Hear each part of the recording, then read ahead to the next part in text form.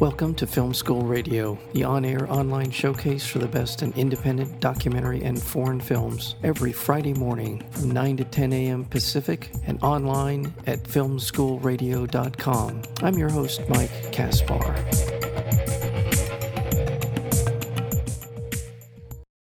Buoyancy is the story of a Cambodian teenager sold into forced labor on a Thai fishing boat. It's a passionate testimony against social injustice and a moving coming-of-age tale about a boy whose humanity is put to the test. Chakra works in the rice fields with his family. He yearns for independence and seeks out a local broker who can get him paid work in a Thai factory. Without telling his family, Chakra travels to Bangkok to make his fortune. And that is the beginning of what is a remarkable story. And it's a story that is in many ways ripped from today's headlines. It's a story of human trafficking, cruelty, and not all that uncommon, unfortunately, in the fishing industry in Southeast Asia. The film, again, is called Buoyancy, and we're joined today by the screenwriter and the director, and that would be Rod Rathjen. Rod, welcome to Film School Radio. Thank you very much for having me. It's a pleasure to be here. I mentioned in the introduction that the story that is portrayed in Buoyancy is not all that uncommon. But what inspired you to turn this into a feature film, your first feature film?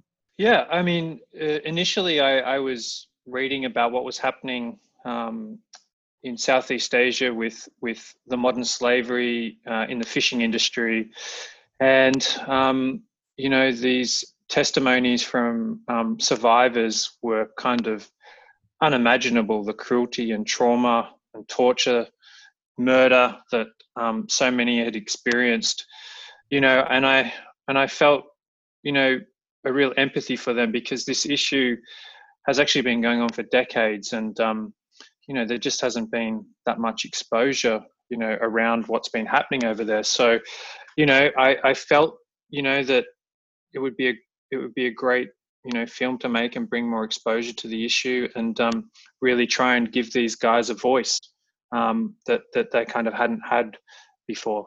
Making the film was, obviously I'm an outsider coming in, so we wanted to be as informed as possible and make the film as authentic as possible. So the process of making the film started with interviewing a lot of survivors, about their experiences and exposure and what had happened to them, and friends. And so, yeah, that's where it started. And it's a long process making a film, and now we're here talking about it. It's kind of amazing. Yeah. Is there something that the character of Chakra embodies in terms of his age, where he came from, that is distillation of the kind of people that are pulled into this? Or what is it about his character that sort of embodies what you were hoping to accomplish in the film? We want to do a lot of things with the film, and a lot of children, migrate looking for work at his age and even younger, which is, he's 14 in the film. And, there were stories of 11-year-olds, being caught up on trawlers. And you can imagine in that world and that environment, there's a hierarchy on board the trawlers amongst the enslaved workers too. And those kids were just subjected to kind of immense cruelty and torture, and so many have lost their lives as well. So yeah, I think it was important for me to have a character that was at a very impressionable age, a 14-year-old kind of on the cusp of manhood, trying to tell this story with when you're enslaved in this world. And I also wanted to look at the captain and how you can become so capable of that inhumanity and brutality. And their relationship between the captain and Chakra is critical in kind of exploring that. And hopefully through a lens through the captain, you see what Chakra could become if he doesn't escape, get off, and he could turn into this kind of monster. So it was really important to explore and express these things, at that kind of impressionable age of a teenager. It was also like a lot of kids migrate, so it was important for the authenticity of the film that this actually obviously happens as well. And then how the challenge for him to retain his humanity after being exposed to this kind of immense level of brutality was kind of a question that we really wanted to ask. I really admire the way that you were able to capture what is really the central relationship in the film Buoyancy is between Chakra and Ramran, who is the captain, and how that in very subtle ways escalates over the period of time that they're on the boat together. And this is a difficult dance to be done. You be able to essentially, in terms of the captain, the character, but also the actor as well, to be able to almost imperceptibly be able to be this, as you said, monster, cruel, harsh, sadistic, and yet over the course of the film, you see in many ways the dynamics start to change. And there's one particular scene, in my opinion, where there you can almost see that relationship really take a left turn. And I thought it was just handled beautifully. And I guess what I'm asking is, in terms of that subtle change in the dynamic of those two characters, how do you go about sort of getting that? Because this is under, I don't think I've talked about this enough, if at all. This was filmed on a boat. You mentioned trawler, so these are difficult conditions to be shooting in. But just a little bit about that sort of dynamic between those two characters and what you were hoping to achieve. Yeah, I think what you're saying is spot on. Like, we wanted the tension to escalate. As kind of Chakra realizes he's not actually going to get off this boat. He's holding on to the hope that he's going to pay off his debt, which comes from debt bondage, which is a very common thing, in Southeast Asia, where, he's never really going to, when he realizes he's never really going to pay that off, and that he's trapped on this trawler kind of forever unless he does something about it. The point of escalation about what he does when that realization kind of happens, it kind of moves, quite quickly from there. And, he's seeing all these things happen around him that, are incredibly tragic and brutal and sad. And so, he's got to work out what he wants to do. And, Romran, the captain, kind of, in a sense, sees himself, in Chakra and what he's been through, and kind of chips away at him and grooming him almost to become what he is as well. So for me, it wasn't just about making a film where we have these kind of one-dimensional bad guys. I really wanted to explore how these captains, become capable of such brutality and inhumanity. And yeah, so that the process of kind of grooming kind of takes place. But obviously Chakra realizes, this is happening and still wants to escape. And so, things escalate and the tension comes from that.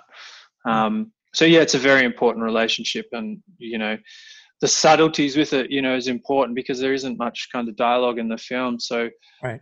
It's getting into the kind of psyche of the character and watching him kind of evolve as the kind of narrative's escalating, and hopefully the audience is asking, what is he capable of, and what is he going to do next to kind of get out of this situation. Before we talk about Chakra, the actor Sam Heng, who plays him, portrays him, the scene that I'm thinking of, and I'm not going to give too much detail because I want the audience to really experience the same way I did. But it comes at a point a particularly brutal event occurs, and there's a kind of a staring match between the two of them, and who flinches first is the important thing in this. And I think in that moment, for me watching it, I felt as if Ramran saw himself for a second. It's a powerful part of the film, and Yeah, I really think it pays off. Yeah, their relationship's critical to the film, obviously, and I'm glad that you felt that, on the journey. And it was also really important to have, a strong, courageous character, as the point of view of the story. And Chakra and Sami, who played him, just incredible strength. I mean, Sami, I thought when we were casting the film, I thought we would need, to cast an older kind of teenager with more kind of lived experience. I mean, Sami was only 14, and some of the things I was asking him to do emotionally, places to go to in the film, like incredibly dark places, it was, he had so much lived experience already as a 14. I mean, he was kind of adopted as a street kid, when he was 2 years old by this NGO in Siem Reap called Green Gecko. an incredibly talented and uninhibited performer, and yeah, it We had was it training. was He has training as an actor, or no, he's just just a kid, he's a oh, 14-year-old kid. Yeah. So he did a little bit of stunt work on Angelina Jolie's film First They Killed My Father, but yeah, nothing kind of on this yeah, level. I mean, what I was asking of him was a lot, as a kind of performer, and he just inhibited the character yeah, so well. Yeah. yeah.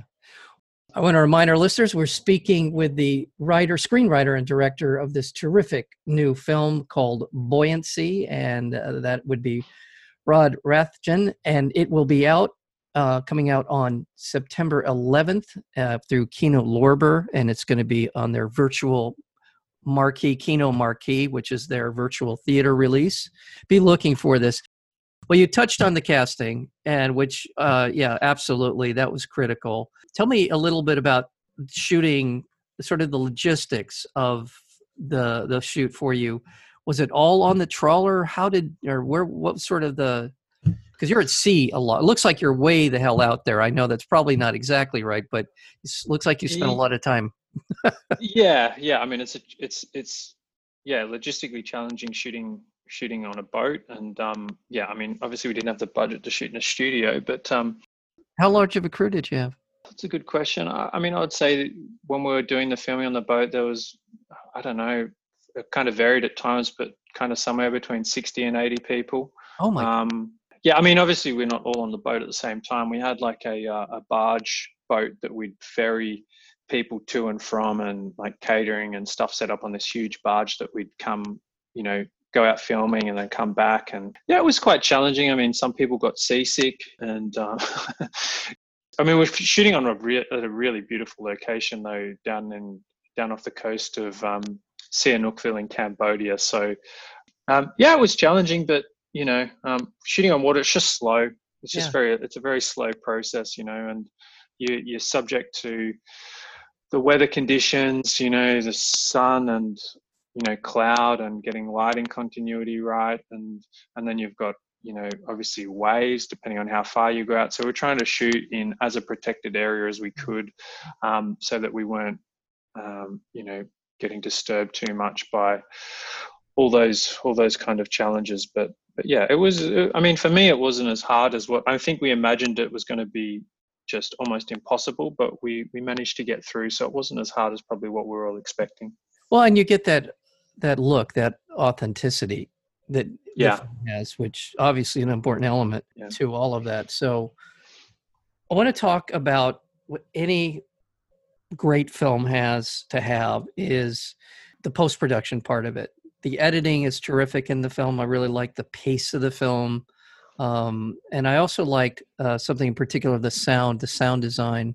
And talk about some of those sort of film elements that went into this, because there isn't a lot of dialogue, as you said, but you need to fill in that sort of that sense of auditory sense yeah. that we crave in a film. And tell us a little bit about what went into your thinking on that.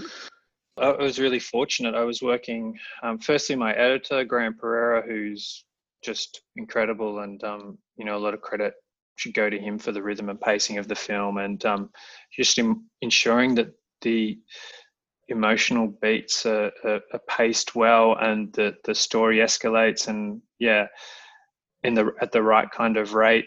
And then I was really fortunate to work with who I consider the best kind of sound designer in Australia, in Sam Petty, and he just brought the world alive, and also Lawrence English, who composed for the film, the kind of score, and putting the audience in that kind of emotional space of the point of view of Chakra, I think is critical in kind of shaping his journey in the film. So just really fortunate to work with amazing people and collaborating with them.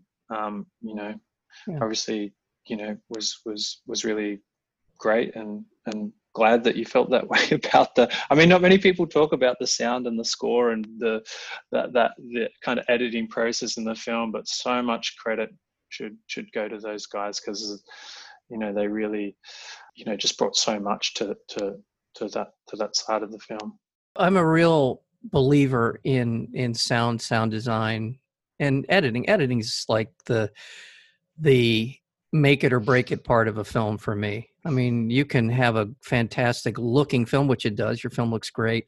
You can have all the elements, but if you can't get a certain rhythm, a certain kind of what you're looking for in terms of your filmmaking, in a good edit, then you really kind of shot yourself in the foot. And then the sound is one of those secret sauce things that you need in a film to really pull people into emotional cues. There are a lot of things that are going on in the film. Without a lot of dialogue, it's usually the case that you need those kinds of things to really. Yeah, it takes on extra significance when there's not much dialogue, and you're trying to engage an audience with a point of view and move them, with the journey of Chakra in this film. So again, I was just really fortunate to work with great people.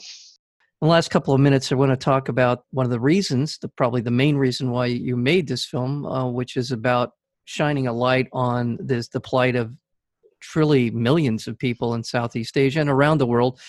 Human trafficking, slavery is an ill that I think a lot of people in the West assumed was a thing of the past, that outlawed. We fought civil wars over it. There were a lot of things that you would give you reason to think that this was something that was in our rearview mirror in terms of human relationships, how we think of each other.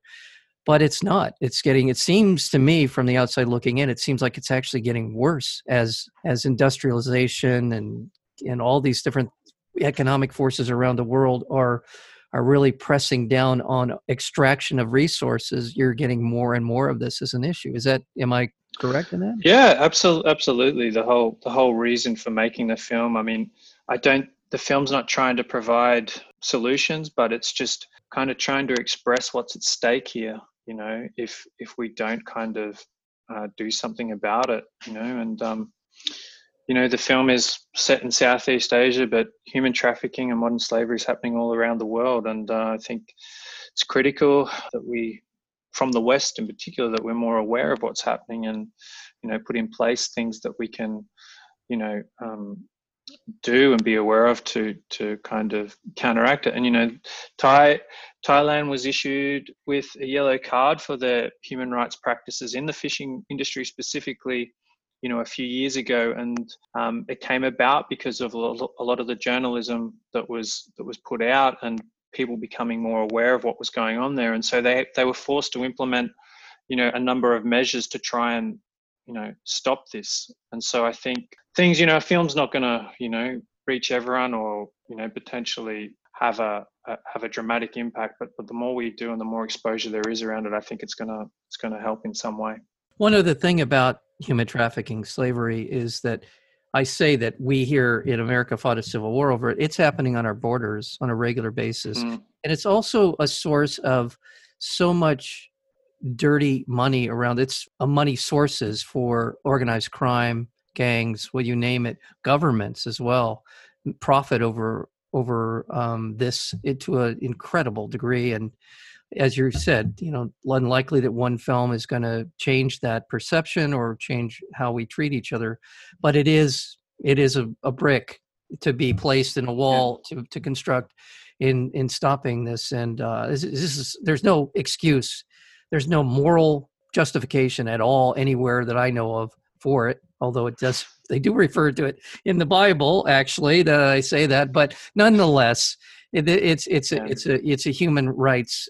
It's a no-brainer human rights issue, and why it's still as prevalent as it is shocking, actually. Yeah, it's sad, and as I said, I think it's a good kind of analogy, one brick, and hopefully, there's more films made about marginalized minorities and the people that are really vulnerable. And for me, but in particular with this, is that specifically about Southeast Asia, is that this form of kind of modern slavery has been going on for decades, and there just really hasn't been much awareness around it. And of course, without awareness, the kind of lacks this ability to change things. So for us, it's just kind of trying to kind of contribute and give these guys a voice. Yeah. Well, the film again is called Buoyancy, and it is it's going to be released in virtual cinema release on September 11th. So be looking for this. It's being distributed through Kino Lorber, one of the premier platforms for independent films and filmmakers, and this is no exception. This is a terrific film. By the way, it's won some awards. It's the Australian Oscar entry Last year. for last year. Congratulations on that. I would thanks. I have to assume that this film is leading you into some new projects and exciting work for you and moving forward with your career as a filmmaker. Congratulations on all of it, and come back. You have an open invitation to come back with another project. So, thank you very much. It's been a pleasure talking to you about it. Thank you. Again, the film is called Buoyancy. We've been talking with the screenwriter and the director, Rod Rathjen. Rod, thank you. Thank you.